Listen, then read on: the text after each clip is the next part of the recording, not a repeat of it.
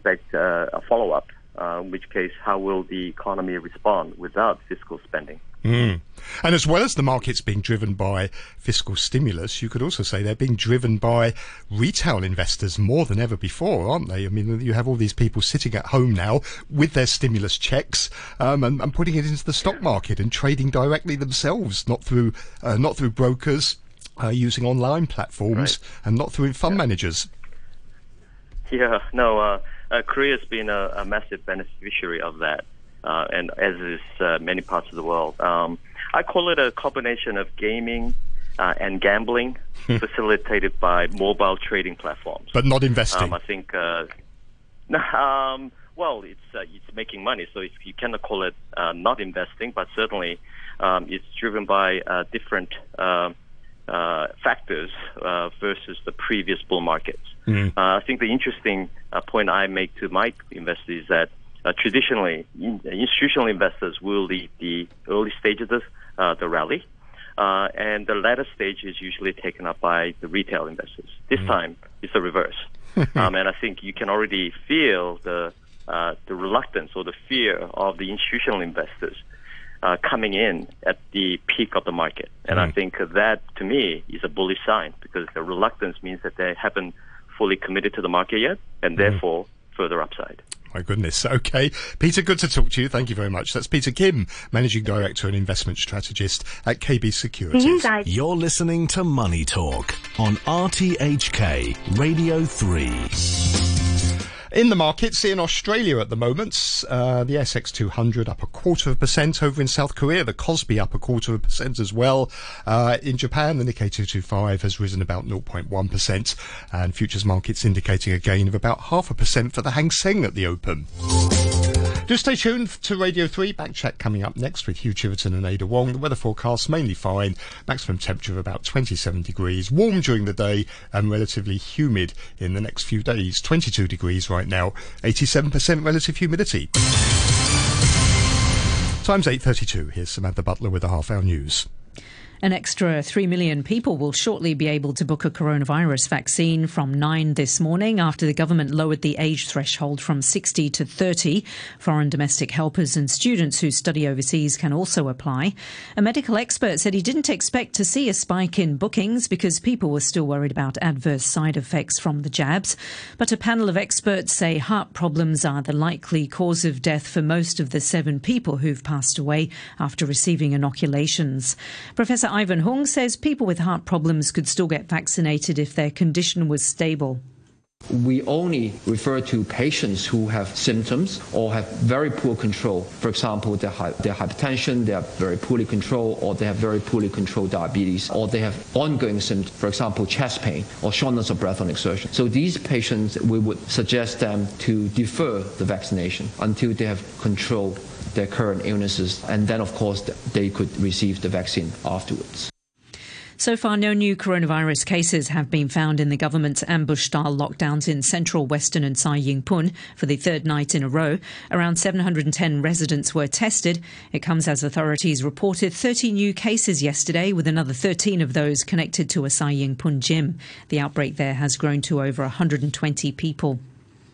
The World Health Organization has urged countries to keep using the AstraZeneca coronavirus vaccine as a growing list of European nations suspend injections. Spain, France, Italy and Germany are the latest to halt its use as a precaution after concerns were raised about a small number of people who'd suffered blood clots. A leading British statistician, Professor David Spiegelhalter, said some regulators were making a difficult situation worse. There is mistrust in Europe about this specific vaccine, I think mainly due to grossly misleading statements that have been made about it. And these pauses, it can only increase suspicion and cause more people not to have the vaccine. And, Germany, cases are going up. It's got a higher death rate than the UK at the moment. They've got AstraZeneca vaccine just sitting in fridges. So I think that these pauses, I don't think you can consider these as being cautious. They actually could be doing more harm than good. You're listening to the news on RTHK.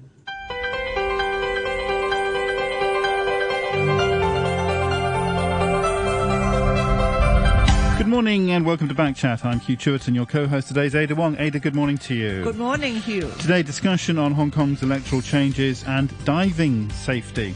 Pro-Beijing figures in Hong Kong put forward various suggestions yesterday as to how many of LegCo's lawmakers the public should get to choose in future, with one saying he hopes it can be limited to little more than a fifth of members.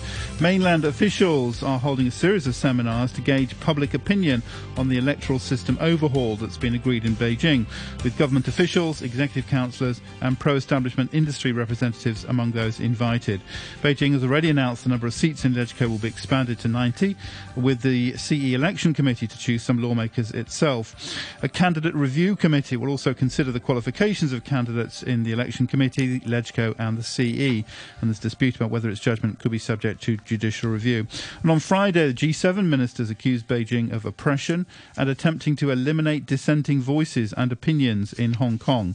The EU said in a report that Hong Kong had seen alarming political deterioration. What do you make of the foreign reaction? How many legislators should be chosen by the election committee? Let us know your thoughts. You can leave a message on our Facebook page, Backchat and RTHK Radio 3. You can email us, backchat@rthk.hk, or you can call us, and our number is 233-88266. That's 233-88266. And at after 9:15, we'll begin talking about diving safety. That's following 2 deaths relating to snorkeling and scuba diving in Hong Kong over the past weekend.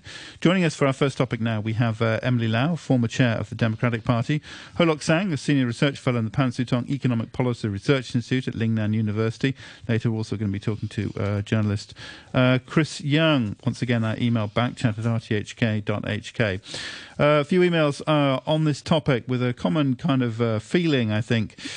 Derek says, Dear Backchat, as we move closer to one country, one system, many are asking how many of the freedoms that we now enjoy will be withdrawn. Will life here be any different from the mainland after 2047? Matthew says the 5 or 6 news stories a day discussing the inner workings of the future reformed and improved electoral system, and indeed this Backchat programme, are meaningless and irrelevant to Hong Kong people. It's clear that genuine elections and representation of the people are dead and have been replaced by a party-controlled selection system like that in the mainland. So seriously, who cares? These gory details are only relevant to the handful of patriots who will do fierce battle with each other for the privilege and plunder such positions offer, using whatever means necessary, just as party members do in the mainland system. And Alan says, Beijing officials, quote, Beijing officials are starting to seek public opinion on the electoral overhaul, unquote. Sure, Hong Kong government are past masters at doing public consultations where the results are predetermined. I gave up participating in those years ago. No matter what the public sentiment is, they will find and publicise the responses that support their plan and ignore or discount the rest. Recent example, the land use consultation that Carrie announced the result, the $1 trillion new land tower, even before it was finished. Few will bother to comment because of how obviously futile it is, and also out of fear that opposition will lead you to being targeted for NSL investigation. If Beijing wanted to know what public opinion was, they could allow us to vote on it. This is just an opportunity for the usual bootlickers to gloat at the next step in the death of a high degree of autonomy. That is from Alan. Thanks very much indeed. Our email, once again, is backchat@rthk.hk. Emily Lau, good morning to you. Good morning. What do you make of this process, this consultation process that's underway at the moment? Well, I think it is quite meaningless. And as some of the emails you just read out, I think most people feel very, very upset. And two, I guess it's really the end of one country, two systems.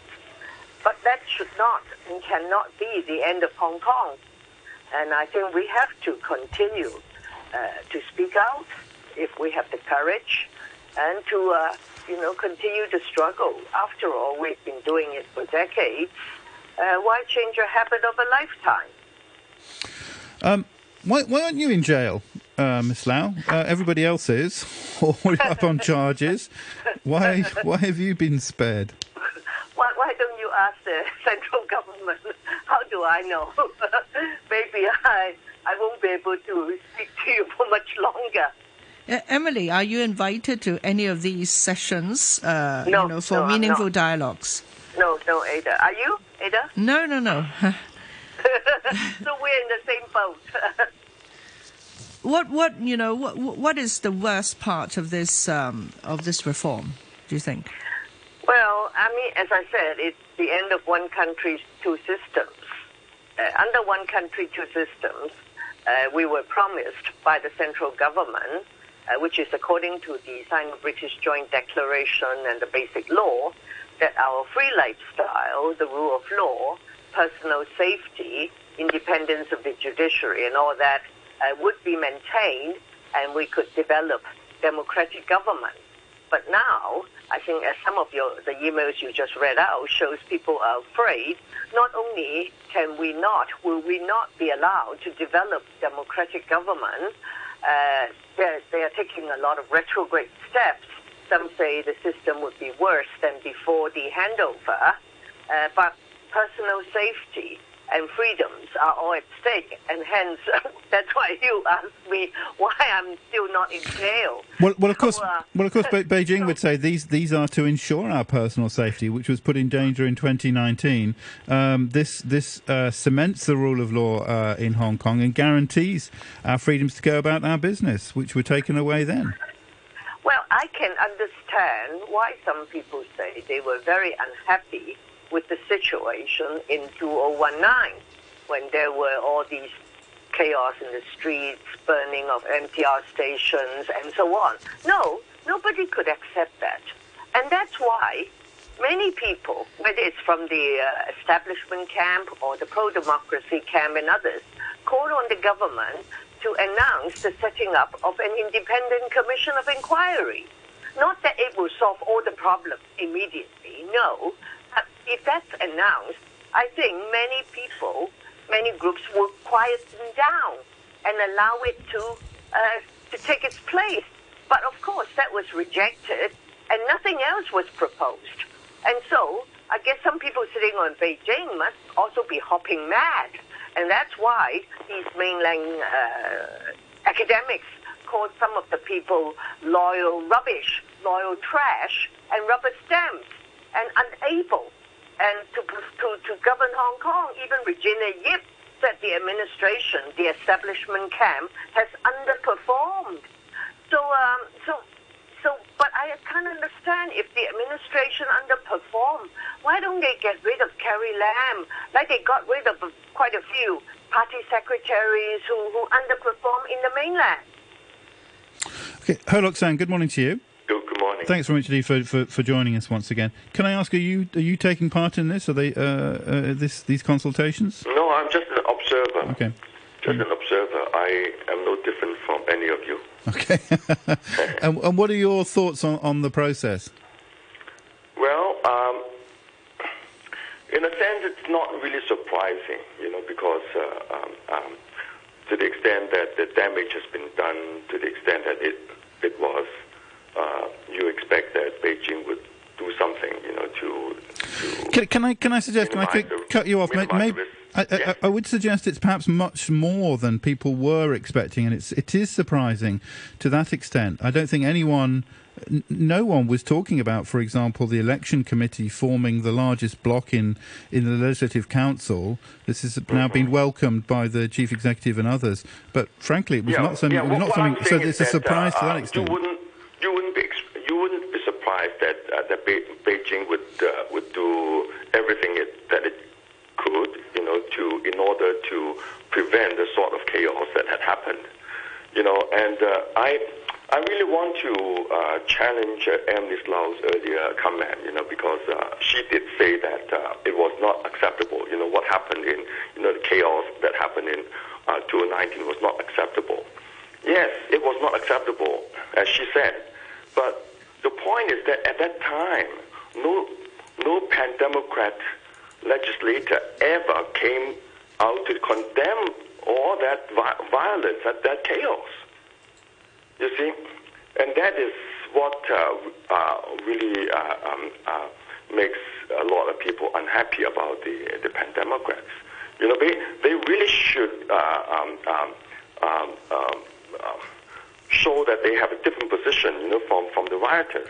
But they didn't.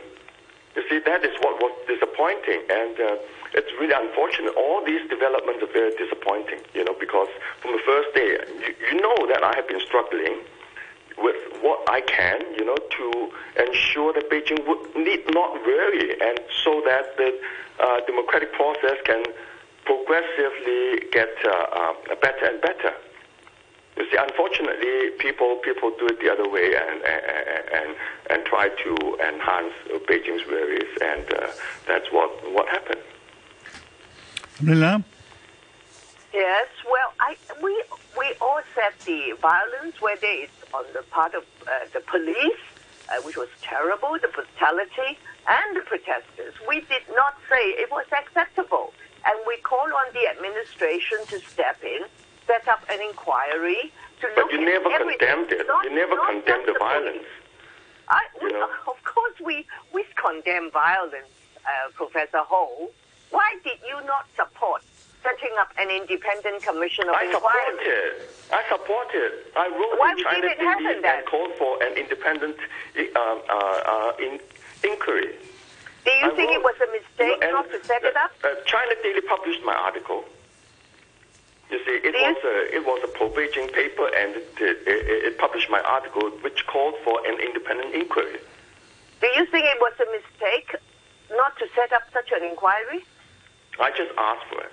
Okay. Well, you asked for it. We all asked for it, and my point was it was a mistake by setting it up. I know quite a number of other people also asked for it. Even the pro-establishment camp, they asked for it.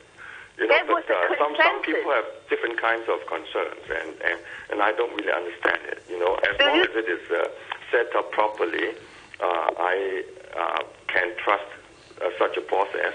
But some people are worried that the process would be hijacked by some quarters, and how can the inquiry be hijacked?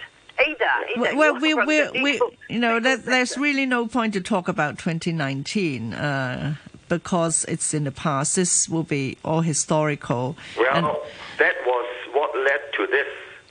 You see? Was it? Can I drag it back to 2019 again, just before we move forward, Ada?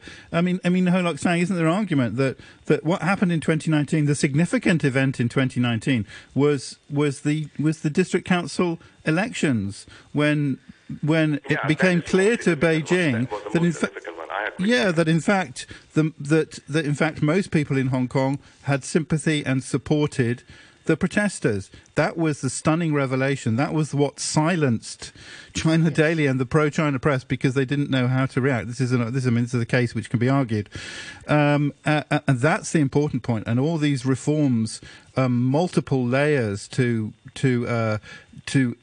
bring the election result away from the direct voice of the people. They're all follow on. That decision, the district council election, that was the significant event in 2019 when Beijing realized what people in Hong Kong think of Beijing. And that is why they are indeed worried, because if Hong Kong, but they're not worried about the people throwing petrol bombs. They're worried about the masses. Arguably, that a lot of people were sympathetic with the rioters too. You see, the district council polling day is all very peaceful. Minority that was sympathetic with the rioters. You see, and you see, the fact is that okay, most Hong Kong people, myself included, would have preferred progress towards increasing representation and moving towards universal suffrage in the way that was prescribed in the basic law. Okay? And I had hoped that we would indeed progressively march toward that goal. Okay? And that is why I had been doing what I can, in order to make sure that that process would actually go on, but some people sabotage it, and yet they have drawn applause from a lot of people, especially young people. Well, but the argument would be that I guess that they didn't sabotage it. It's just that the result was not what Beijing wanted. The elections went forward in a quite a reasonable, peaceful manner, but it was just the result was not the preferred result. Yeah, the rhetoric in a lot of comments are very persuasive, and they did get people believe that somehow Beijing had violated the promise, but people really didn't look at the basic law carefully. That was what was promised. Article 45 expressly mentioned two things. One is that you have to, this progression towards more representation of the nominating committee would be conditional on the actual circumstances. That's one thing. Okay. The other is that the nominating committee would have to stay, even in the ultimate goal. You see, but people wouldn't accept it. But it is in the basic law, and that was what Beijing was always count on. Because the basic law was there to defend, the bottom line, which is that the people shouldn't rock the boat and try to change the regime. You see, and unfortunately, that is not people. People either misled, misinformed, or try to imagine things. Emily Lau, here's a comment on Facebook from Henry, just reflecting on this other issue. I mean, the international side of this. As I mentioned, G7 ministers at the end of last week, they accused Beijing of oppression, attempting to eliminate dissenting voices and opinion. The EU said that Hong Kong had seen an alarming political deterioration. Henry on Facebook says, reactions from Western foreign governments and organisations are nothing surprising and, in fact, expected. Those are their standard rhetoric. Frankly, every country has its own national security issues, and the election overhaul is to ensure that non-patriots, troublemakers, rogues do not get into institutions like LegCo and so on. Simply put, it's national security. US security laws are even tougher than Hong Kong's. Why didn't the US government itself, EU and other US allies condemn US security laws?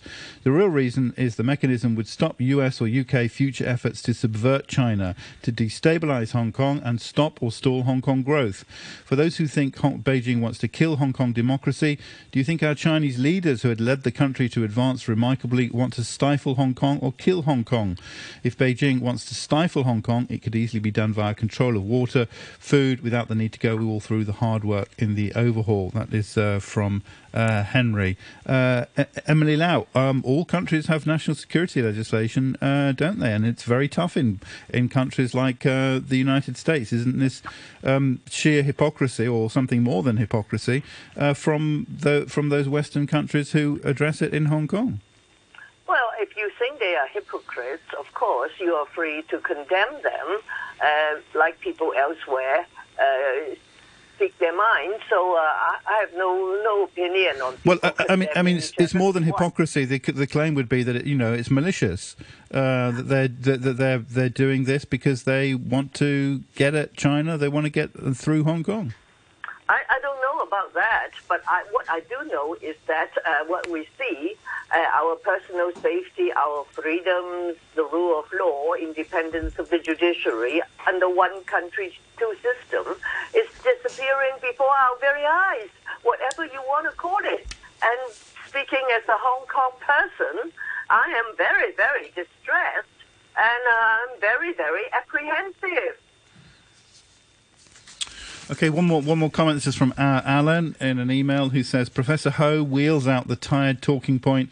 The Pandems do not condemn the violence, implying that 1, they endorsed it, and 2, condemning it would have made any difference. It could only have made the protesters despise the Pandems as sellouts. The violence, in inverted commas, was a reaction to police and triad violence. This was endorsed and encouraged by the government and supporters. Who can forget Junius Ho exhorting murder of protesters, glad-handing triad thugs after Yun Long? That is from Alan. Ada, you wanted to talk about something else? Well, Emily, in this context, is it still worth talking about the lowering of the ratio of directly elected members in the legislature from what we have now, 30-odd seats, to perhaps 20 seats in the coming months? I don't think that's a very meaningful discussion, Ada. You must have heard of proposals from people from the FTU saying the people from the election committee should have 50 seats out of 90, and also the DAB people telling the central government officials to provide training so that we can have good politicians in Hong Kong. Well, I think if the electoral process is not free and independent and allow the candidates from whatever camp or independent candidates to contest, to campaign freely, independently, and with dignity and honor, there is not much point. Not for the candidates and not for the voters. If you were a voter, I mean, do you think you would want to cast your vote in such a system? We used to talk about democracy in a bird cage. Now it's a bird cage. They put in 3 bird cages. So what is the point? Well, it depends. It depends on whether there is a diversity of candidates. So, what will happen to the Democratic Party? Well, I think I'm no longer in the leadership, so I think the leaders of the party will decide. I'm just speaking as a Hong Kong person, saying that if a system does not really have, all the elements I listed earlier, then I don't think it's worth taking part. Then you say, that's terrible, there's no diversity. I do want to make a remark. But what diversity? People are going to continue, a mechanism will continue to monitor the elected politicians. Even the national security and the police would be deployed to put them under surveillance. And then if one thing goes wrong, you're not a patriot, then you're out. And who are the patriots anyway? As Professor Song Yan-wing said, many of the NPC and CC people have dual nationality. I mean, what is a patriot? Right. Can you tell me, please? Yes, 2 points. One is that dual nationality has nothing to do with patriotism as such. What I'm talking about, being patriotic is someone who doesn't want to sabotage a system that is already working well and is serving Chinese people well. So if you're a patriot, but you want to subvert China's political system, which has been serving Chinese people well, then you're not a patriot. You see, and people who have a track record of sabotaging trying to sabotage the Chinese regime, the Chinese political system, that is not compatible with the one country, 2 systems, in which we clearly, it was mentioned that, the well water and the river water shouldn't interfere with one another, right? So the point is that if there are some people who want to oppose Beijing and want to subvert it and want to change the Hong Kong's political system so that people in Hong Kong can deviate from the basic law which has been spelled out, has been put into law. That is not acceptable. And I have always said that in Hong Kong, the election process should allow dissent, but dissent doesn't mean that you can oppose the basic law or the one country, 2 system. Professor Ho, you said dual nationality has nothing to do with patriotism. So many patriots can be foreign nationals, huh? Is that what you're it's not saying? a problem. People still can love the country even though they have a different citizenship. So what? So what about the BNO, Professor Ho? Yes, BNO is not a problem too initially, but now that the UK is making it a tool, to condemn Hong Kong, what's going on in Hong Kong, and I think that's not acceptable. Okay, we're out of time for this section of the programme. Ho Lok Sang, thank you very much indeed for joining us, Senior Research Fellow in the Pan Sutong Economic Policy Research Institute at Lingnan University. And thanks to Emily Lau, former chair of the Democratic Party. Chris Young joining us after the news. We're also going to be talking about diving safety with two diving experts. That's following the sad deaths of two people at the weekend. Email us, backchat@rthk.hk, or pick up the phone, 233 88266. The weather mainly fine today. Temperatures up to about 27 degrees, warm during the day and humid. 22 degrees now, humidity is at 85%. That were reported in such a short period of time. But these are very rare cases that we haven't seen before after vaccination. So we need to get an overview. AstraZeneca insists data from millions of recipients shows the vaccine is safe. You're listening to the news on RTHK. Welcome back. Backchat on a Tuesday morning with Ada Wong and me, Hugh Tiverton. We're talking about the consultation, the talks which are underway at the moment with Jiang Xiaoming and others, talking to various people in Hong Kong about the details of the changes to the election system. We were talking to Emily Lau and Ho Lok Sang in the first part of the programme before 9 o'clock. We're joined now by Chris Young, who's the chief writer of Citizen News. Later, we're also going to be talking about diving safety. This follows the death of two people over the past weekend involved in snorkeling and scuba diving. We'll be talking to two diving experts about safety in Hong Kong. And we want to hear from you, as ever. You can call us on 233 88266. You can comment on our Facebook page. That's Backchat and RTHK Radio 3. Everyone can see what you write there. Or you can email us, backchat@rthk.hk, and we'll do our best to read out your messages. We've got a few on COVID-related issues. We'll probably do COVID as a main topic tomorrow. On today's subject, Tobias says, my question would be why there is a need for this election reform at all. Everyone says it's necessary to keep away destructive forces, but I thought this is what the national security law is there for already. And now everyone repeats the lines that this is to make sure that the Hong Kong is governed by patriots. But which pan-democrat could now, under the NSL, still subvert LegCo or the government without going to prison? So does that mean that the election reform is just there to entirely alienate and disenfranchise citizens from the election process? That's from Tobias. Bowen says, Dear Backchat, Mr. Ho's point that the lack of condemnation of the violent protesters led to the current spate of changes to one country, two systems is a semi-valid point made in the wrong context. Some pandems, including notably Anson Chan, condemned the violence. Many more would have condemned it if they could simultaneously condemn the authorities equally or more.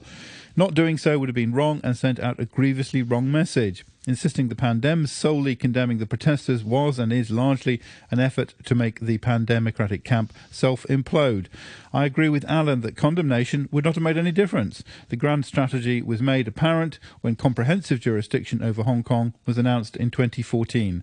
The timing of the full implementation of that strategy is determined by factors outside this city, including, crucially, the hostility between the US and the West versus China. That is from Bowen.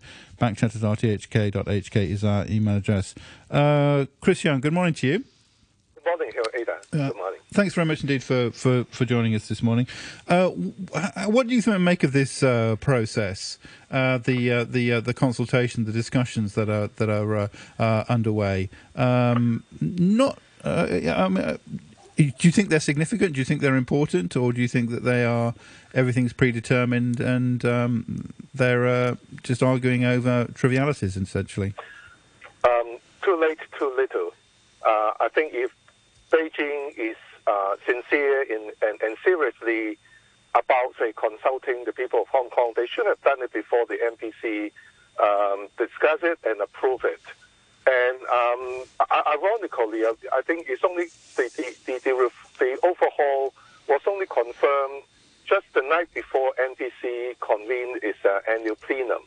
Before that, even though Jiang Xiaoming yesterday said they have conducted thorough research and talked to, say, a lot of people, experts, in the formulation of this electoral, say, revamped As far as I can remember, I think only the chief executive has publicly said they were partially involved and they had some input in it. But she admitted that even before the NDC discussed it, that the government knew little about it. So it's been, say, done in the dark. Now the NDC decision had already been passed. There's a lot of basic, say, restrictions there. The room for changes, I think, in this process is extremely limited.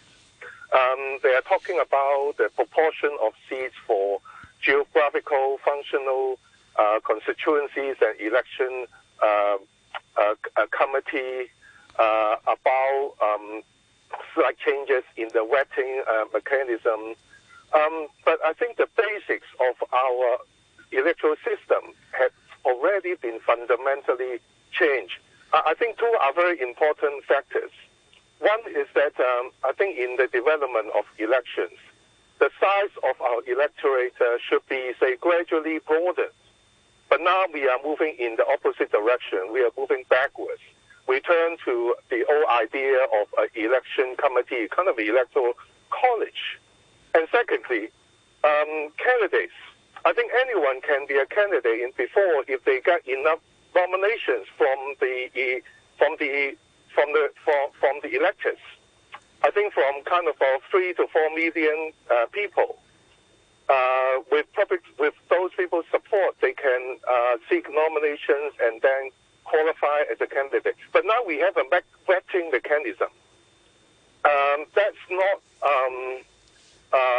in our election system before. I think those two important changes will fundamentally change our election system. As some political scientists said, we don't know whether we should call it an election now. Yes, Chris, well, originally we had the returning officer who's responsible to disqualify or not to disqualify. So now we have another vetting mechanism. You think they're almost the same? Sorry, Ada, can you repeat it again? I mean, in the past we had a returning officer who was able to disqualify a candidate like Joshua Wong. Yeah. And now, we have a vetting mechanism. So are they almost the same? No. As I said, the vetting mechanism is being totally changed. Chief Executive has made a point saying earlier that the previous system under which a middle-ranking, say, administrative officers, usually the district officers, will act as returning officers to, say, handle, say, nominations. She had that there are problems. I think it's a wrong statement, and that system has been in place for decades. Since almost, I would say, election was held in Hong Kong. Why they just need a middle-ranking administrative officers? Because they just need to, say, check the basic things. The nomination process and requirements are open and clear. But now they have to, say, take into account political judgment, political decisions on the acts and words of, say, applicants for candidacy. So that involves political assessment and judgment, and that will be highly problematic because that will be an effective political vetting of candidates. Okay, so it's different. It's new, but in the end, do you think we're going to get used to it? Do you think things will settle down, and this is the way it's going to be? And yeah, we will be. It'll become. This is what Hong Kong will be like. I think it's a huge political gamble. I think now the Chinese government thinks that by overhauling the system, that the host of, say, governance and political problems will be resolved. I would say that that's a huge gamble. the kind of political participation will be fundamentally changed. Yes, what will happen, Chris? What will happen Sorry. to the Pan Democrats? Do you see them participating in any way in this big picture? I think in the near-term future, maybe in the next 4 years or 3 to 4 years, I would say in the next electoral, the Democrats will be sidelined. They have to fight for their survival before they can find a way to do politics, to take part in political, to take part in the political process through the system. So in the next 2 years, I guess they will have to turn their attention or focus on fighting their battles in the streets. How they can do it, I think it will be highly difficult, of course. Now with the police force being beefed up and all this national security law and also there are already a lot of ordinance in our statute that can be used, to ring in, political dissidents. Okay, a couple of comments. First of all, an email from Matthew, which is a question for Ho Lok Sang. Matthew, for some reason, your emails, there is quite a delay. I'm sorry, this is why they kind of get out of sync. I can see it was sent at 8:50, but we didn't actually receive it until after 9:05, out of order from the other emails. I have no idea where that is. I apologise. Anyway, Matthew's question for Ho Lok Sang is about the question of nationality, I think. He says, in the mainland, Chairman Xi requires senior leaders and their immediate family to only hold Chinese passports in order to demonstrate true patriotism and loyalty. Does Ho Lok Sang agree with Chairman Xi that this is important and believe the same standard should be applied to Hong Kong patriots and their immediate families if they wish to run for political office or senior government positions? I think that was something that we did touch on anyway. And Jay, in an email, says, my son is a Hong Kong person born in Hong Kong. He studies in Chinese school and he listens to the Chinese national anthem every day.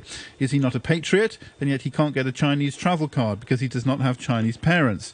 Secondly, Hong Kong is like the converter country to the West and the rest of the world. The same as Hong Kong is the converter country for China, changing everything from Western system to Chinese. Now China wants Hong Kong China way. That is from Jay. Chris Young, I mean, finally, if you expect these changes in the political system and perhaps even atmosphere of Hong Kong, what about Hong Kong as an international city? The traditional role that Hong Kong has had since it was colonised, basically, those international connections. Do you think they will stay, or do you think that they will change? Well, almost on the same day that the national security law took effect, the then U.S. President Donald Trump has already said publicly that they would treat Hong Kong as no different from other parts of mainland China. And since then, we've seen changes, in the way, Western countries, deal with Hong Kong. All these extradition treaties, U.S. changes in, economic policies. And then now we have changes in the electoral system that have drawn, I think, the expected, strong reactions from Western countries. I think the whole changes in the law, national security, and the election system, I'm sure will prompt, Western governments to fundamentally review and change their range of policies towards Hong Kong in the direction that Hong Kong will be more or less the same as other mainland cities. So I think those are the big. I think this is a big change and big challenge for Hong Kong. Its uniqueness, and if it's no longer unique, I think our city will be very different, and economically, socially, and politically. Wouldn't they be the ones to suffer, though, if they had those kind of changes? They've got lots of investments. Well, I think everyone of fun will suffer. I think some people have already given up hope. so they migrate with their children. And China, of course, the central government will of course suffer because I would say they still hope one country, two system work and succeed. But I think they are doing the opposite. Okay. Well, Chris Young, many thanks for joining us, Chief Editor at Citizen News. Many thanks. Backchat at rthk.hk is our email address. Finally, today we wanted to turn, as mentioned, to the issue of diving safety. This follows a very sad death of two people over the weekend in Hong Kong waters related to snorkeling and scuba diving. We're joined now by Andrew Couch, who's the Managing Director of Third Dimension Diving, and Johnny Lee, Chairman of the Hong Kong Technical Diving Association. Thanks for joining us. Andrew Couch, maybe. Good morning to you. Good morning. First of all, the scuba diving death. What do we know about the circumstances, and what can we learn from that, do you think? Well, what we know at the moment is that the divers seem to be found trapped underneath some rocks, not very far off the shoreline, to be honest, and in slightly not really deep water, maybe 14 meters deep, I believe it was. And what can we learn from this? But it's a case of at the moment it's being confident in the water and how we approach our dives and sort of what we the sort of procedures that we follow. And at the end of the day, if we're not ready for the dive, then we're not ready for the dive, and we shouldn't really get in the water. And how we prepare for these things is down to our training, really. And how would you say the training is like in Hong Kong? Is it adequate? Most people. I think the training is actually. I mean, I've been training in Hong Kong, training scuba diving in Hong Kong for 18 years now, and overall, I think the training is good. It's of a high standard. There's a lot of good quality instructors around, and the conditions in Hong Kong are not, shall we say, easy in terms of visibility, but that sort of creates, in my opinion, that creates sort of better divers because you end up having to deal with slightly different, more challenging circumstances than you would do in, say, the Philippines or in Thailand, where there's 30, 40 meters of visibility. But I've always seen that the diving training is of a high standard, and everybody sort of follows the rules and follows the guidelines from the training agencies. So that's a plus for Hong Kong's diving industry, should we say? Right. Just from the news report, that diver panicked and he even grabbed another diver's mask, and that mask went out. So, what would you suggest that beginning divers do when they panic? This is the thing. When you panic, it's trying to train people to remain calm in various different situations when you get in the water. Now, that's very easy for me to say. I've been diving for 30 years, and in all sorts of different circumstances, and trying to stay calm. And the problem, if you're not very deep underwater, we can resolve a lot of problems just by basically taking a breath and stop and just thinking through the action that you're going to take. A very common result of panic is a diver trying to reach for another diver as a safety net, if you like, and then things generally spiral out of control from there. And we just need to sort of try to make them think about just remaining calm and trying to help the problem before it spirals out of control. Johnny Lee, good morning to you. Hi, good morning. From Technical Diving Association. So we had these two deaths, as I say, at the weekend. Yes. I mean, in general, is diving, safe in Hong Kong? Is it dangerous? How many deaths are there? Do you know? Well, actually, Hong Kong is surrounded by the sea. It's so fascinating under the water, and I'm pretty sure it's familiar with, like, everybody. If we have like another guest just mentioned, if we have been properly trained, it's no doubt that Hong Kong is a perfect place for diving season one. And I would like to voice out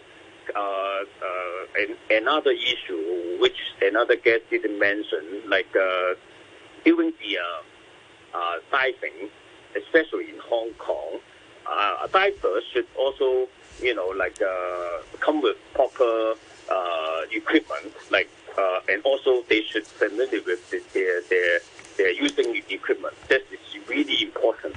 And second thing is pay attention, all the area, especially there's some we call ghost net, some abandoned fishing net left over at the bottom of the sea. We should always bring or carry with the leg cutting tool, just in case, you been entangled with some, ghost net. So we can just stay calm, and the best way to get out of those nets is carefully cut line by line, so until you are safe and free, as mentioned, we should stay calm at all times. No need to be panicked. That's the best way to dive carefully and enjoy the dive. Really important, yes. Yeah, I mean, there's also, the buddy system. Do divers in Hong Kong, do they stick to that, or do they sometimes go off on their own? And especially if they're hunting as well, if they're using guns or harpoon guns to collect fish or something like that, do they still stick to the buddy system? Oh, okay. We are talking about two kind of activities, like for open water training, proper training, and especially with dive certificate. Everyone should know that buddy system is a must. We should carry out at all times, anytime, anywhere. But if you're talking about fish hunting, that's another topic that we should discuss more, because you expect, yes, teamwork and team system, but then under the water, it's quite difficult for someone, especially during their fish hunting, to get involved with other buddies, because it's kind of dangerous. So they have another system, to follow, so that they won't hurt each other. There's different type of activities. That's why we don't comment if this is good or not, but then it's totally different. Yeah. Johnny, have you seen an increase in the interest of diving? I understand that, there are more people who are now interested, especially since last year, since COVID days. Some of my younger friends, who never knew anything about diving, they really got hooked to it. Is that the case? You actually, I learned this, more and more, especially recently. You talking about COVID-19, because people can't go anywhere, and you can see the mountain there, fully crowded, and many people try to, use their leisure time to learn more, especially diving. And I don't really recommend, especially someone who may not be proper trained and then go either snorkeling. As a matter of fact, during the weekend there, I don't know if you guys heard the news, there another snorkeler get hurt and, said to tell that he, someone died at the other, Long Ha Wan. Yeah, in Lobster Bay, Yes, and then that's why, no matter what kind of water activities, I really highly recommend, even snorkeler, even swimmer, we should accompany with experienced instructor or dive master or coach, because, again, outdoor activities different from, indoor. There are so many special factor can cause accidents. Okay. You know. Yes. Okay, and number 233-88266. We've got a caller, I think, on the line. Gordon, good morning. Hi, morning. Go ahead. I was just thinking that there seems to be quite a lot of lacking regulation as to the management of diving operations. There's boats without any diving A flags being displayed. There's other boats that have flags permanently displayed even when they've been lifted out of the water at Easy Haven. There's diving operations off Little Palm Beach, which is a Sailing Federation facility that have no warnings at all. The coaches are coming in and trying to spot bubbles coming up to avoid hitting divers. And I think for their own safety point of view, they need a lot better regulation. But I don't know if that's just fly-by-night type guys running their own operations rather than anything done officially. Can I add on that? Yeah, please. Yeah, I mean that's a very good point that's been raised. I mean, notification of divers in the water and flags. You know, we display an alpha flag on our boat, and you know the majority of the dive operations that are out there, they're putting up dive flags. They are using surface marker buoys. And I think Johnny mentioned earlier about divers having the right equipment or the correct equipment.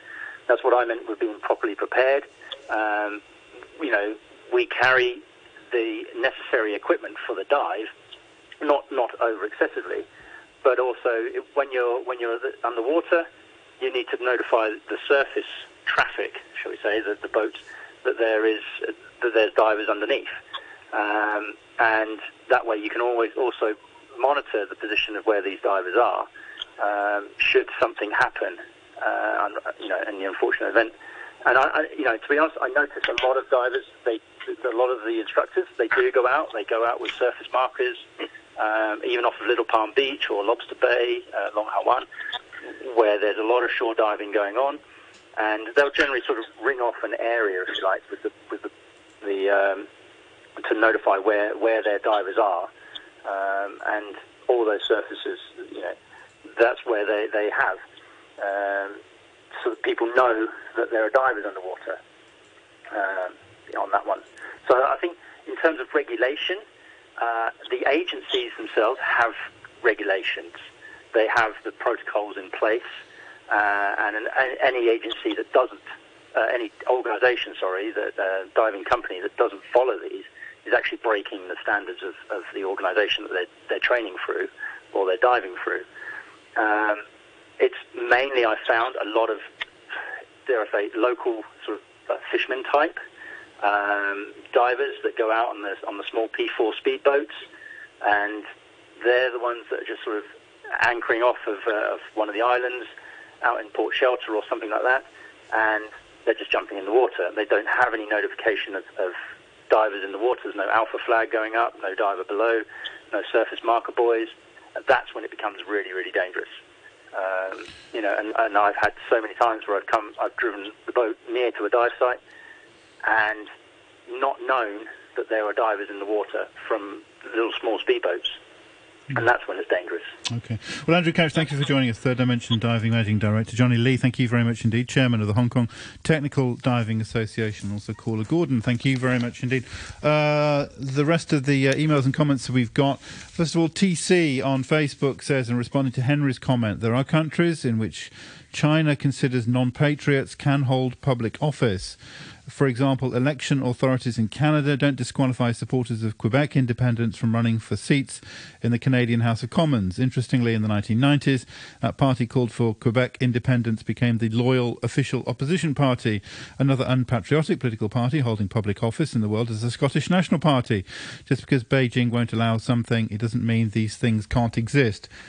P.S. People like Henry and Tom can block me, but that doesn't mean they can block the facts. And Sukin Low says the foreign countries are busy with their own internal election and only keep an eye on the benefits. David says a couple of notable points came out in the first half hour of the programme this morning. First of all, thank you to Ho Lok Sang for revealing Emily Lau's unlimited capacity for disingenuity live on air. She still remains unwilling to actively condemn the rioters of 2019 as she did at the time. She simply hides behind her well-worn refrain, "What about the police brutality?" Not good enough, Emily, and you certainly won't pass muster as a politician in the West. Secondly, your own interpretation, this is addressed to me, of the results of the district council elections in 2019 are open to question. My feeling is that the overwhelming mood on both sides in 2019 was one of extreme dissatisfaction with the government's handling of the situation. It could actually be argued that the fact that 42%, or 1.3 million people, still voted for pro-establishment parties represented a rejection of the violence and the antics of the pan-democrats. That is from David. Emrys says, of course we're reluctant to accept China ruling Hong Kong. Of course we are concerned by the arrest of opposition politicians. However, we seem to have forgotten, or prefer to gloss over, the behaviour of those freedom fighters who, in inverted commas, who violently responded to anyone who questioned or opposed them. May I remind Emily Lau that the pan-democrats did not wholeheartedly condemn violence, usually qualifying their opinions with "but." That is from Emrys. Thank you very much indeed. Ada, thank you very much indeed. That's it for the programme today. The weather is going to be mainly fine. Temperatures up to 27 degrees, 23 degrees the latest, and the relative humidity 82%. I smoked for over 30 years. 10 years ago, my doctor said I had chronic obstructive pulmonary disease with just 1/3 of lung function left. Now I have to use oxygen all the time to help me breathe. I am easily exhausted. We used to travel. Now I have to carry portable oxygen when I go out. I wish I had quit earlier. Quit now. Call 1-833-183. 9:34, the news now with Samantha Butler. An extra 3 million people are now able to book a coronavirus vaccine after the government lowered the age threshold from 60 to 30. Foreign domestic helpers and students who study overseas can also apply. The government says bookings aren't yet open to everyone, so it can balance supply and demand. The head of the Medical Association, Choi Kin, has criticised the government's new guidelines on who shouldn't get vaccinated against COVID-19, saying it's vague and piecemeal. The guidelines were given to GPs yesterday and state that people who've suffered from heart disease or stroke should defer vaccination after their medical condition is in better control. And the influential sister of North Korea's leader Kim Jong-un has warned the US not to cause a stink as the Biden administration prepares to set out its Korean policy.